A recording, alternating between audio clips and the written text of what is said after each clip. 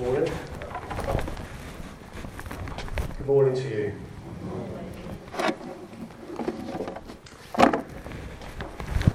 Towards the end of last year, when we were down at the cafe, I started sharing with you something that Audrey mentioned earlier on, and that was, can these dry bones live? Can these dry bones live? It was to encourage you to move from a collection of dry bones into a mighty army. At that time we were doing true services, and so we had to curtail the time that we had available. And so I started sharing with you the story of Ezekiel and the prophecy of the dry bones, but we only got as far as stage 2 out of the 4. So I want to carry on with that and do a recap and to go on to the other stages as well. So if you want to turn with your Bibles, your electronic versions, your paper versions, or whatever you might have with you today, we're looking at Ezekiel 37 and the first 10 verses. We looked at stage 1. Stage 1 was this, and the bones came together. The bones came together. This is the initial stage of turning from a scattering of dry bones and becoming a mighty army. We've heard this morning about the mighty army, and we've heard as well about the need to come together. You see, the word for church, this is what we are. The word for church is ecclesia.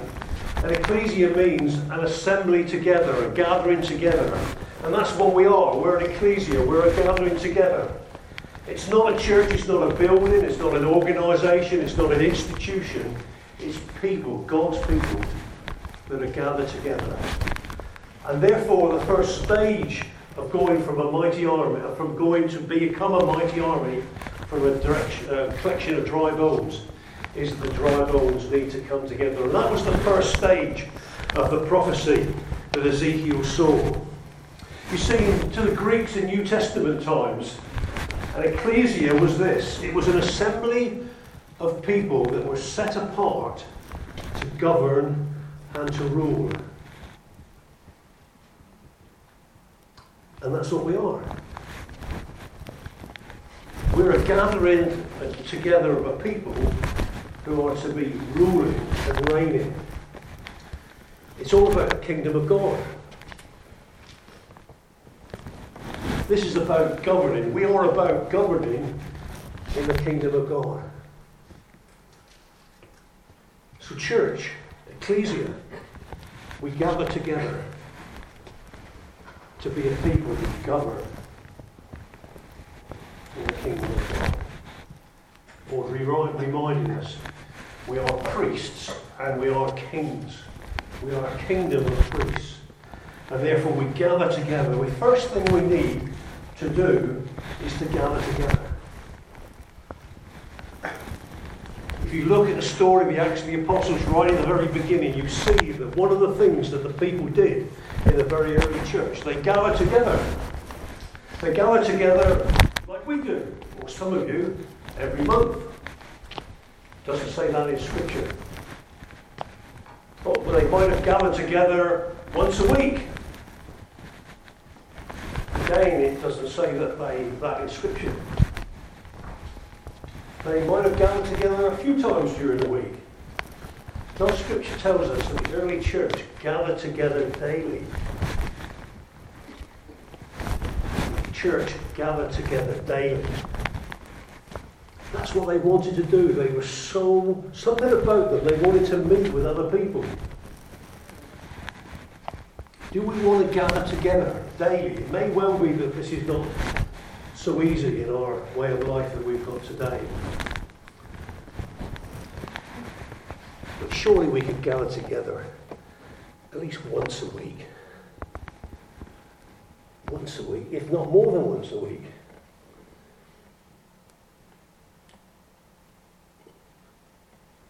Modern technology is such these days that we can be physically miles and miles away, but we can gather together by Skype. We can gather together by FaceTime. I just love the modern technology that we can communicate, we can be in contact. We might not be physically with one another, but we can gather together.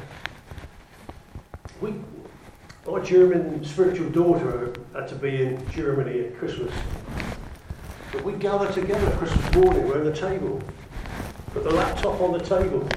She was in Germany. She was with her sister-in-law. We were the two boys, Ruth and I, gathered around the table. We had breakfast together. We champagne together. We had scrambled egg on toast and whatnot. We opened our presents together. We gathered together around the table. Surely we can do some more initiative, but we can gather together. If not daily, we could gather together weekly. So let's gather together. Let's be a people that gather together, not once a month, once every quarter. Let's aim to gather at least weekly, if not more than that. The second stage, stage 2, verse 8. I looked, and tendons and flesh appeared on him. Tendons and flesh and ligaments. Last time we looked at what were these ligaments? What were these things? What does it say about tendons and ligaments? What does it mean? And we noted from Ephesians that from him, that's from Christ, the whole body is joined together and held together by every supporting ligament, and it grows and it builds itself up in love as each part does its part. We need to be joined together. There is a coming together, and we need ligaments, and we need tendons, and we need something to join us together. We're not a scattering of bones. We're not to remain as a scattering of bones all over the individuals. We're joined together. We're linked together.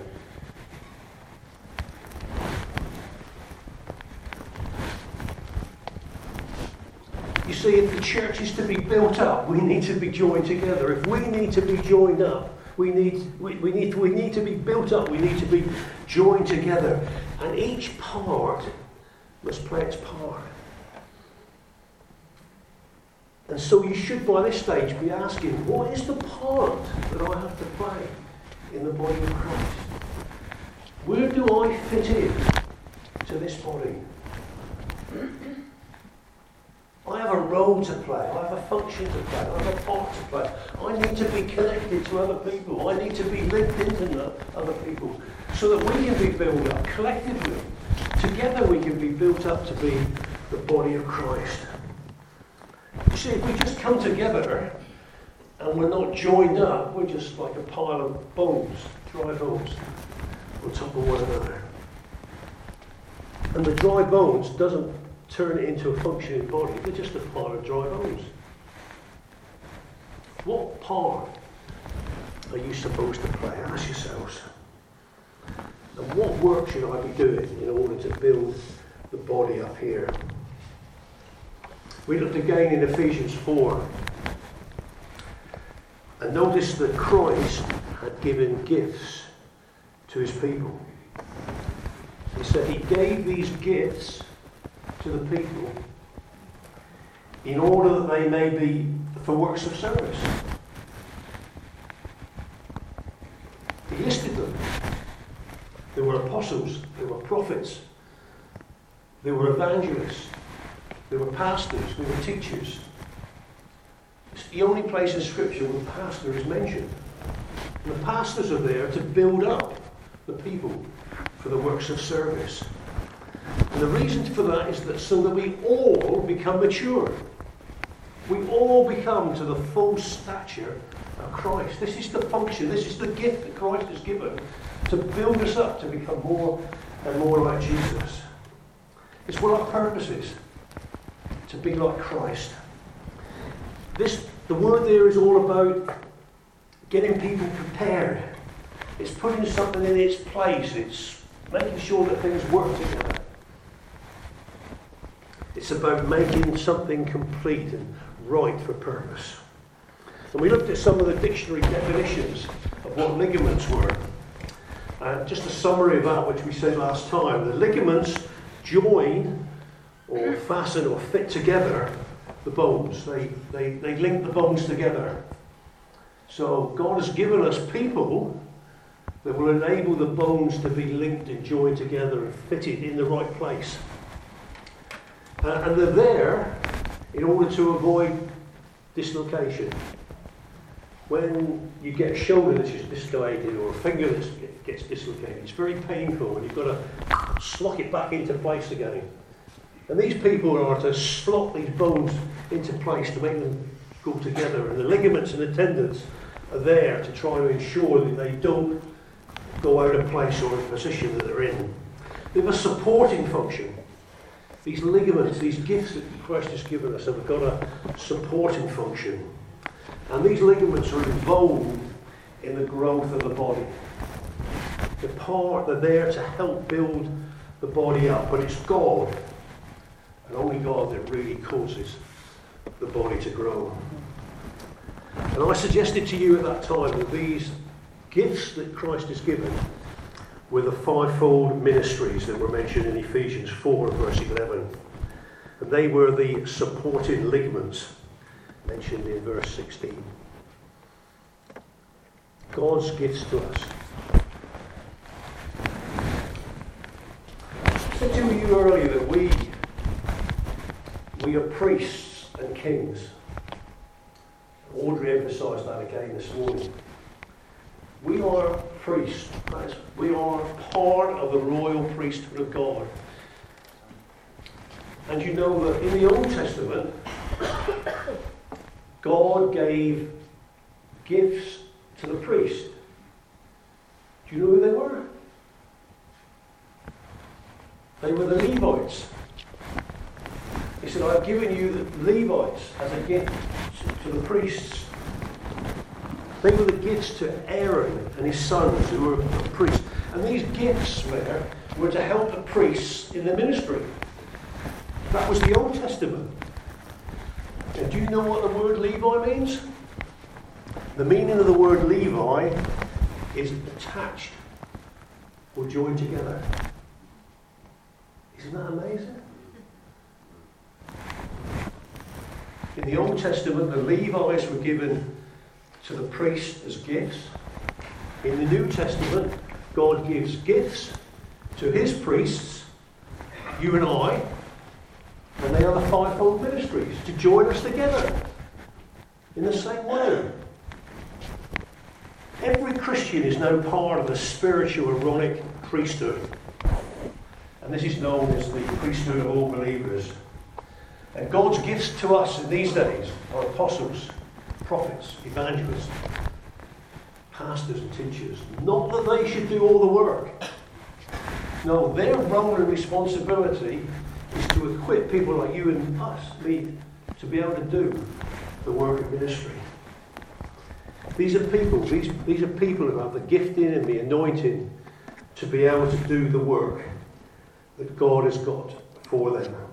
To put people in place, to make sure that they're in the right place, doing the right things, so that each part of the body grows accordingly. So are you properly aligned? Do you feel that you're in the right place? Do you feel that you're awkward in some way?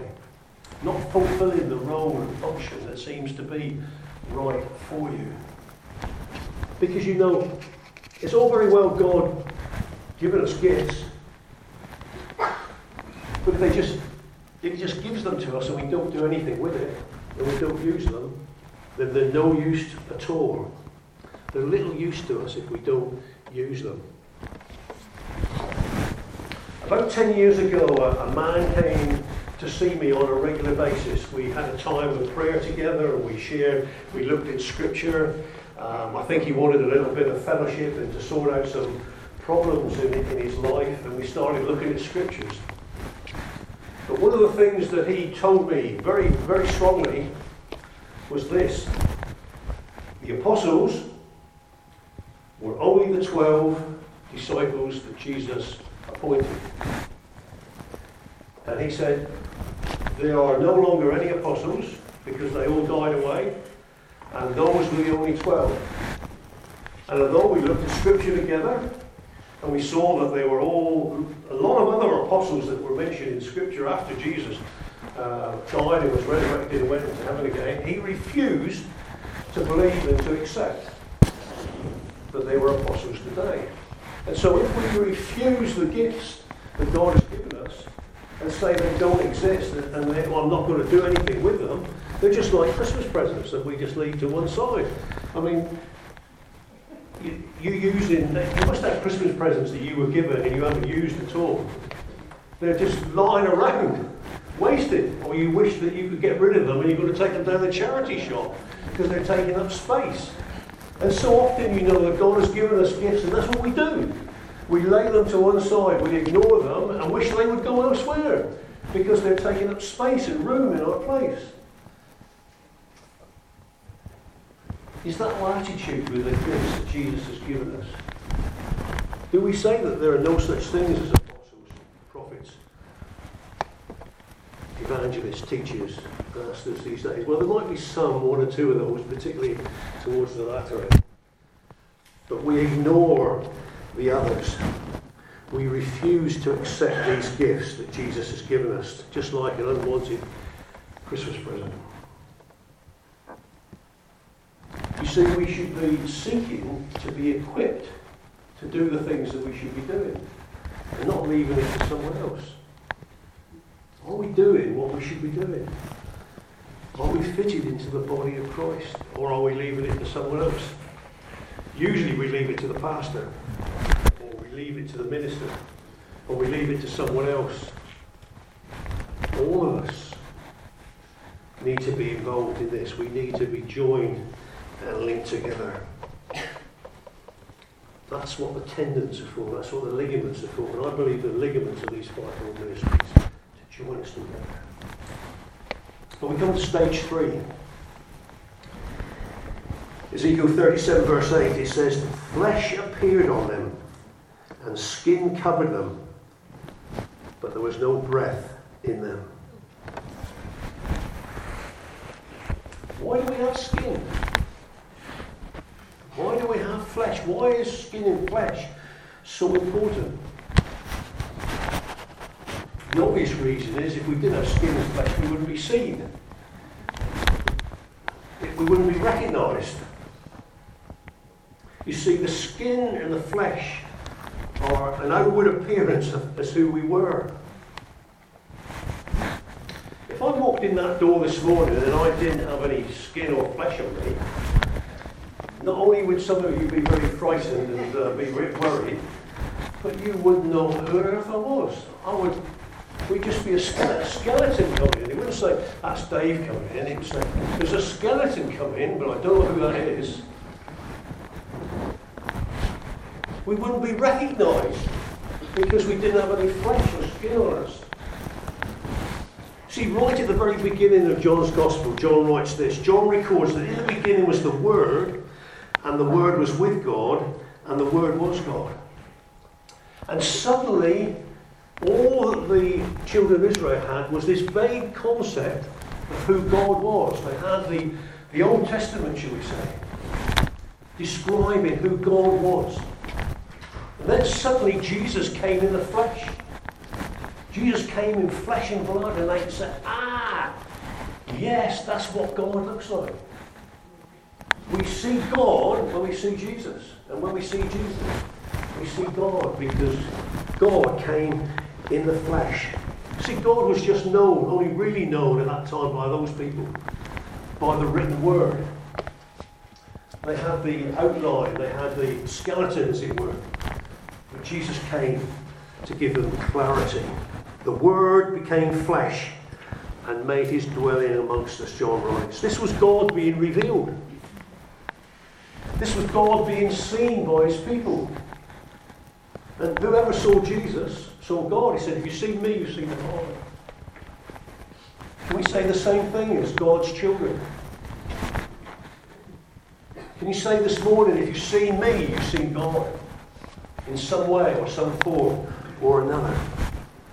Because whoever sees the body of Christ should also see God. If people see us, they should see something of God in us. And we've been talking about an amazing God, a wonderful, an awesome, majestic God. This morning we sing about it. But do people see something of that awesome, majestic, wonderful God in us? Or are they seeing something else? A skeleton, a pile of dry bones. You see, how are we recognised as Christians? How are we going to be recognised as Christians? I know Jesus said, by your fruits you will know them. And so fruit, what we do, what we produce, is part of that. And one of the key fruits is love, of course. And that's coming through. God loves us. And we're to people who love one another as well. He said, I give you a new commandment, that you love one another. And by this, by your loving of one another, everyone will know that you are my disciples. Love is a part of that flesh. Love for one another is a part of that flesh. That people see us, that people can identify with us. And this love only can come as we remain in Christ. You know that John 15, abiding in the vine, as we abide in Christ, that's when we will be able to produce the fruit. I mentioned earlier about the early disciples. John and Peter were brought before the Sanhedrin, the religious rulers of that time. And after the day of Pentecost, the people said, or the people in the Sanhedrin said, they took note that these men had been with Jesus. There was something about them that revealed Jesus. Something of Jesus that rubbed off on them in such a way that they recognised that they'd been with Jesus. Do people recognise that we've been with Jesus? Do we go out of this gathering together when we meet with God, collectively, that people see that there is something different about us?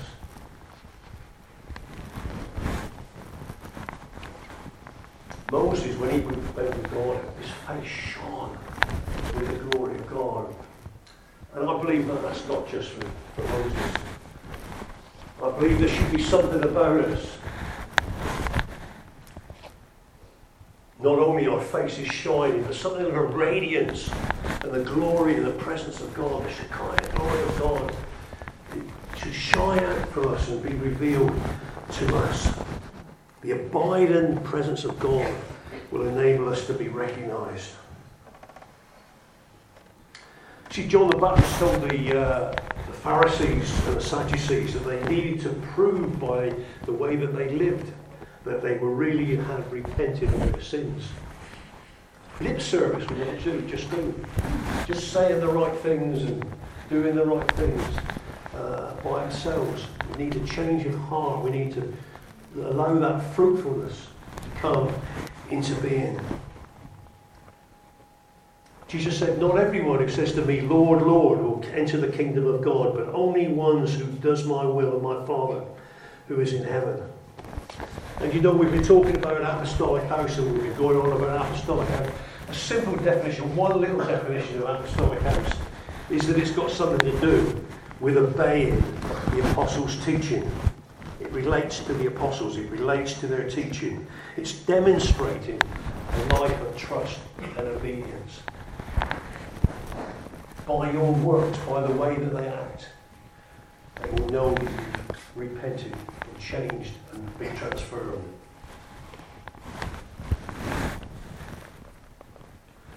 Let me ask you this question as well. If you were to be arrested and put on trial at the charge of being a Christian, would there be enough evidence to convict you? Interesting thought. Would there be enough evidence to convict you being a Christian.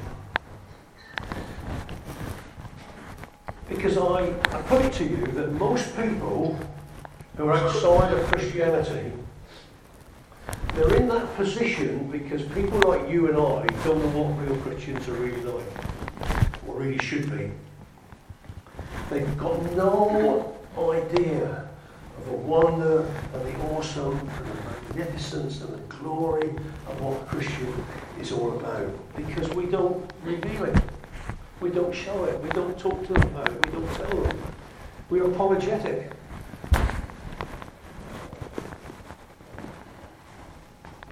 So you see, they get their ideas of what Christians are like from people like you and I. And they come to the conclusion that most Christians live a miserable life, full of rules and regulations and things they've got to do. And they're the most miserable people on earth. They're shackled by their religion. They're tied down. I mean, is that the way that we portray what being a Christian is to the world? At the best, many of us are just half-hearted because we don't really realise what the true nature of a life in Christ is all about.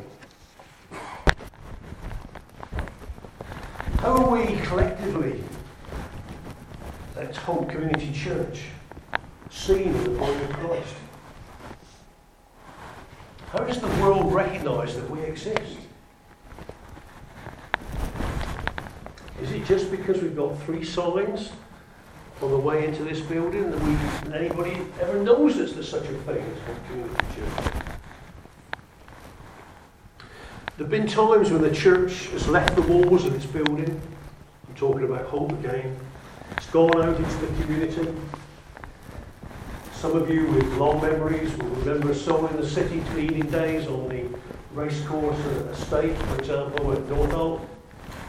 There have been car washes when we've gone outside of the building and washed people's cars down at the centre.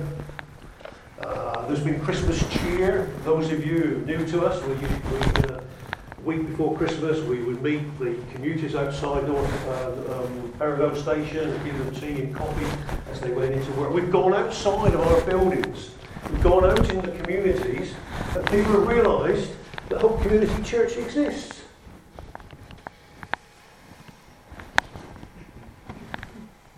You see, I believe that as an apostolic house, we're being called to be sent out. Phil said it this morning, shared God's word. We gather together in order to be sent out. That's what apostolic means, it's being sent out. We go outside where everybody else is, not hiding away in a little room somewhere. We need to be seen in the flesh, this is what I'm saying. We need to be seen in the flesh. The flesh needs to come together. The skin and the flesh, people need to see it, otherwise we're just a skeleton. We need to be seen in the flesh by our communities as the body of Christ. And this is something which is much bigger. It's not just Hope Community Church. It's bigger than Hope. It involves the wider body of Christ in our community. If you were to ask the people say in Perivale, in our local community, or maybe I'll ask you, where is the body of Christ in Perivale? Where does the average run-of-the-mill person, not the people of Perivale here or run-of-the-mill, but what does the average person in Perivale, how do they recognise? Where is the body of Christ? I mean, you can answer me if you like. Where is the body of Christ in Perivale to the average person? I mean, you could say it's in the church. Apart from Hope Community Church, does anybody else know any other church in Perivale? Yes. The A40? That's the St John's, the Catholic Church on the A40? There's the Petra in the community. Where is that? What sort of church is that?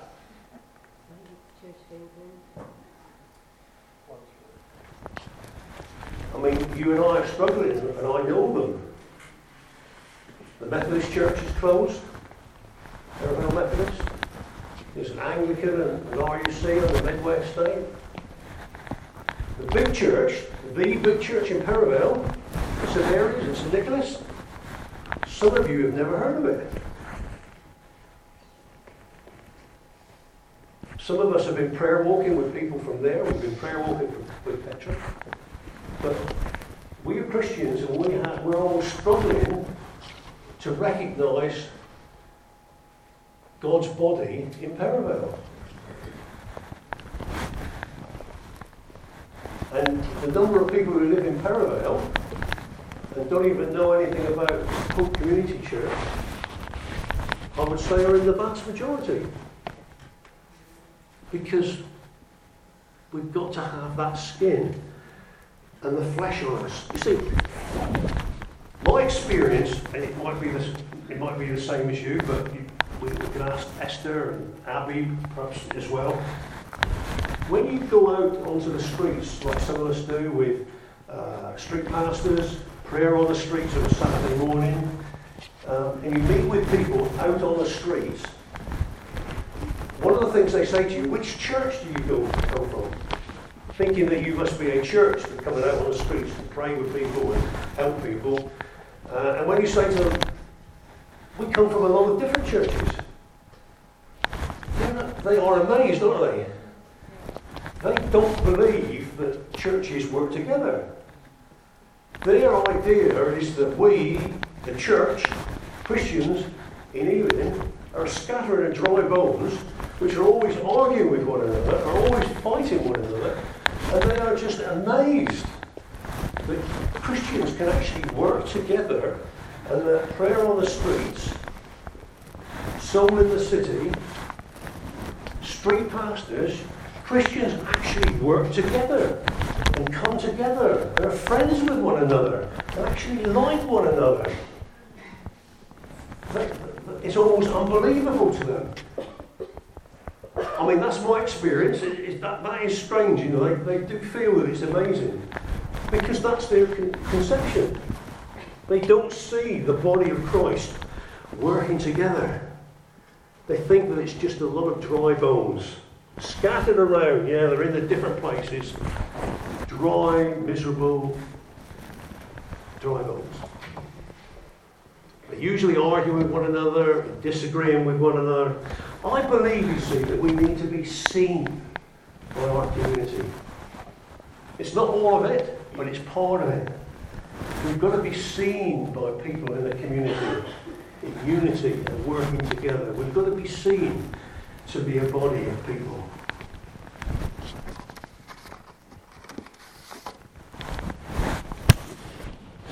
This is one way. It's just a little one way.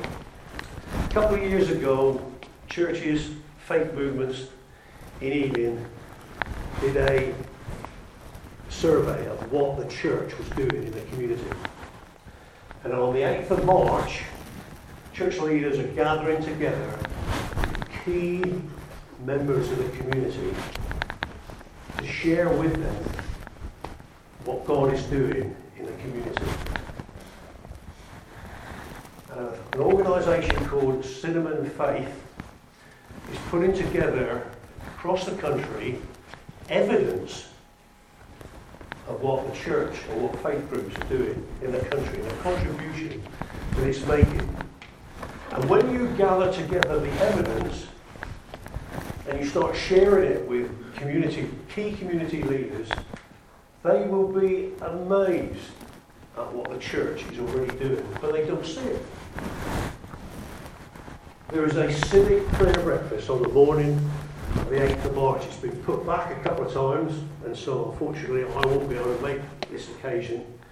But we will be meeting the key leaders of the community, the mayor, councillors, police representatives, university representatives, key business people, to share with them, to say that this is what we as faith organisations in the borough are doing, and how can we help you? How can we pray for you? How can we support you in what you're doing? When Lee was here, we were hoping that we, as Hope Community Church, could have made a contribution, but things didn't necessarily work together in that respect. But on a snapshot that was taken of across the borough, here's some figures for you. It only involved a 23.6 response rate. It didn't include Hope, with all it does. But it recorded that 29 churches were providing 272 projects involving 3,260 volunteer roles, which resulted in 60,474 beneficiary interactions with people. You understand what that means? But this is what blows me away. And it provided a total financial value of £5,399,932. And that's just a snapshot of about a quarter of responses. You might be able to pro-rata it up. But it was worth well over £5 million to Elim. And people don't realise it. Because we're not seen. We don't like to blow our own trumpets, we don't like to make a big fuss about it. But we wanted to present this. These are facts. This is what the community is doing. And it's only a small part of it, but it needs to be seen. This is just the start of the flesh coming on the body of Christ in the borough of Eden.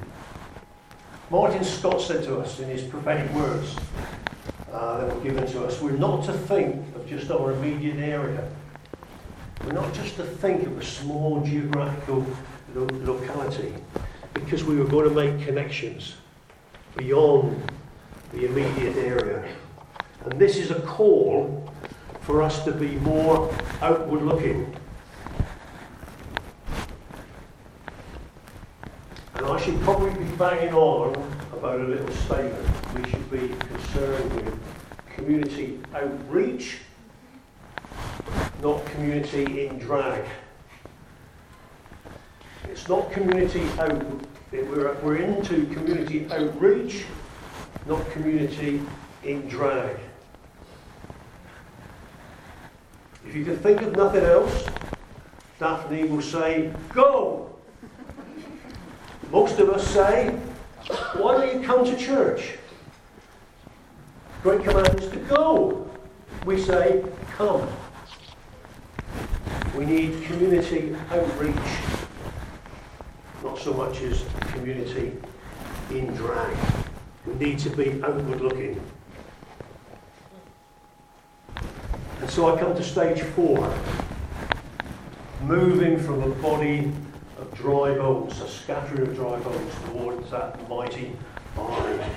Verse 10 of Ezekiel 37 says this, so I prophesied as he commanded me, and breath entered them, and they came to life. That's what we want. I just want you and me and us to come to life. Full of life, abundant life. Life in its fullness. Overflowing life. And I believe God wants us to emphasise 2 things in this stage. The first thing is the power of the spoken word. The words that we speak are so powerful. James talks about it as being like a fire. The tongue is like a fire, it can burn and can destroy. But the words that we speak can be building up, can be life-giving, it can be powerful. But we can also speak words which tear down and kill and to destroy. We need to be careful with the words that we speak. But we need to speak them. Because the spoken word is so powerful. And the second of this stage is we need to know the breath coming in. and things to come into being. The breath entering our bodies. Right at the back of creation, way back there in Genesis, the first 5 days, God spoke, didn't he? Let there be. He spoke the word, and things came into being. Out of the elements of creation were formed by the spoken word of God. And I'm not going to go into the technicalities of this morning, but I believe that scientists are beginning to realise what the Bible is taught all the time. That as a result of God's spoken word, things came into being, because it says by his word, all things, all creation is held together. And if he stopped speaking, creation would disappear. That's what the scientists have found. That there's something which is vibrating in the smallest possible part of the universe. And if that vibration was to stop, it would all disappear. There's something powerful in the spoken word. God spoke and things came into being. He didn't create it from nothing. It's just that it wasn't seen. He spoke, and that which was unseen was revealed. The Amplified version of Hebrews 11 verse 5 says this: by faith we understand that the worlds during successive ages were framed, fashioned, and put in order and equipped for their intended purposes. Fashioned and joined together and equipped for their intended purposes. This is what I started from earlier on. This is what the apostolic house is about. This is what apostles and prophets and teachers and evangelists are to put things into place and to hold them together. That's what God is doing through his spoken word. It's all coming together. It's joined together by the word of God. God didn't make creation out of nothing, but it was just he made things out of things which were not visible at the time. But on the sixth day things changed. The first 5 days God spoke to the elements. Let there be, he said. Come on, bring it on, he said. Bring it on. On the sixth day he spoke to himself. He said, let us make man in our own image. He didn't speak to the elements, he spoke to himself. And man was created from something which came from God speaking to himself. God was taking something of himself and putting it into Adam. Wow.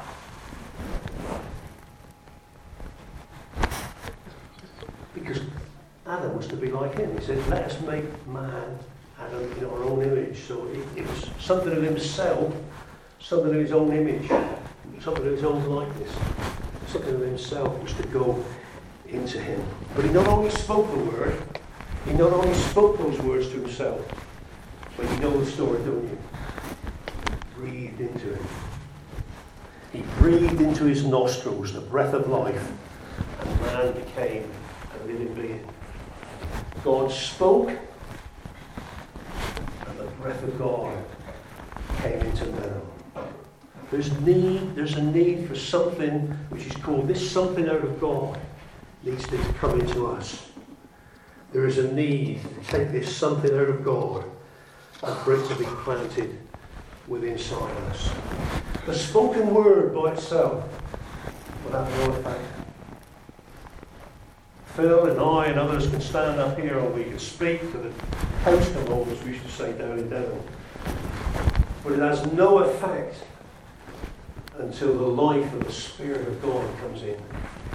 Quickens it, touches it, transforms, does something in your life.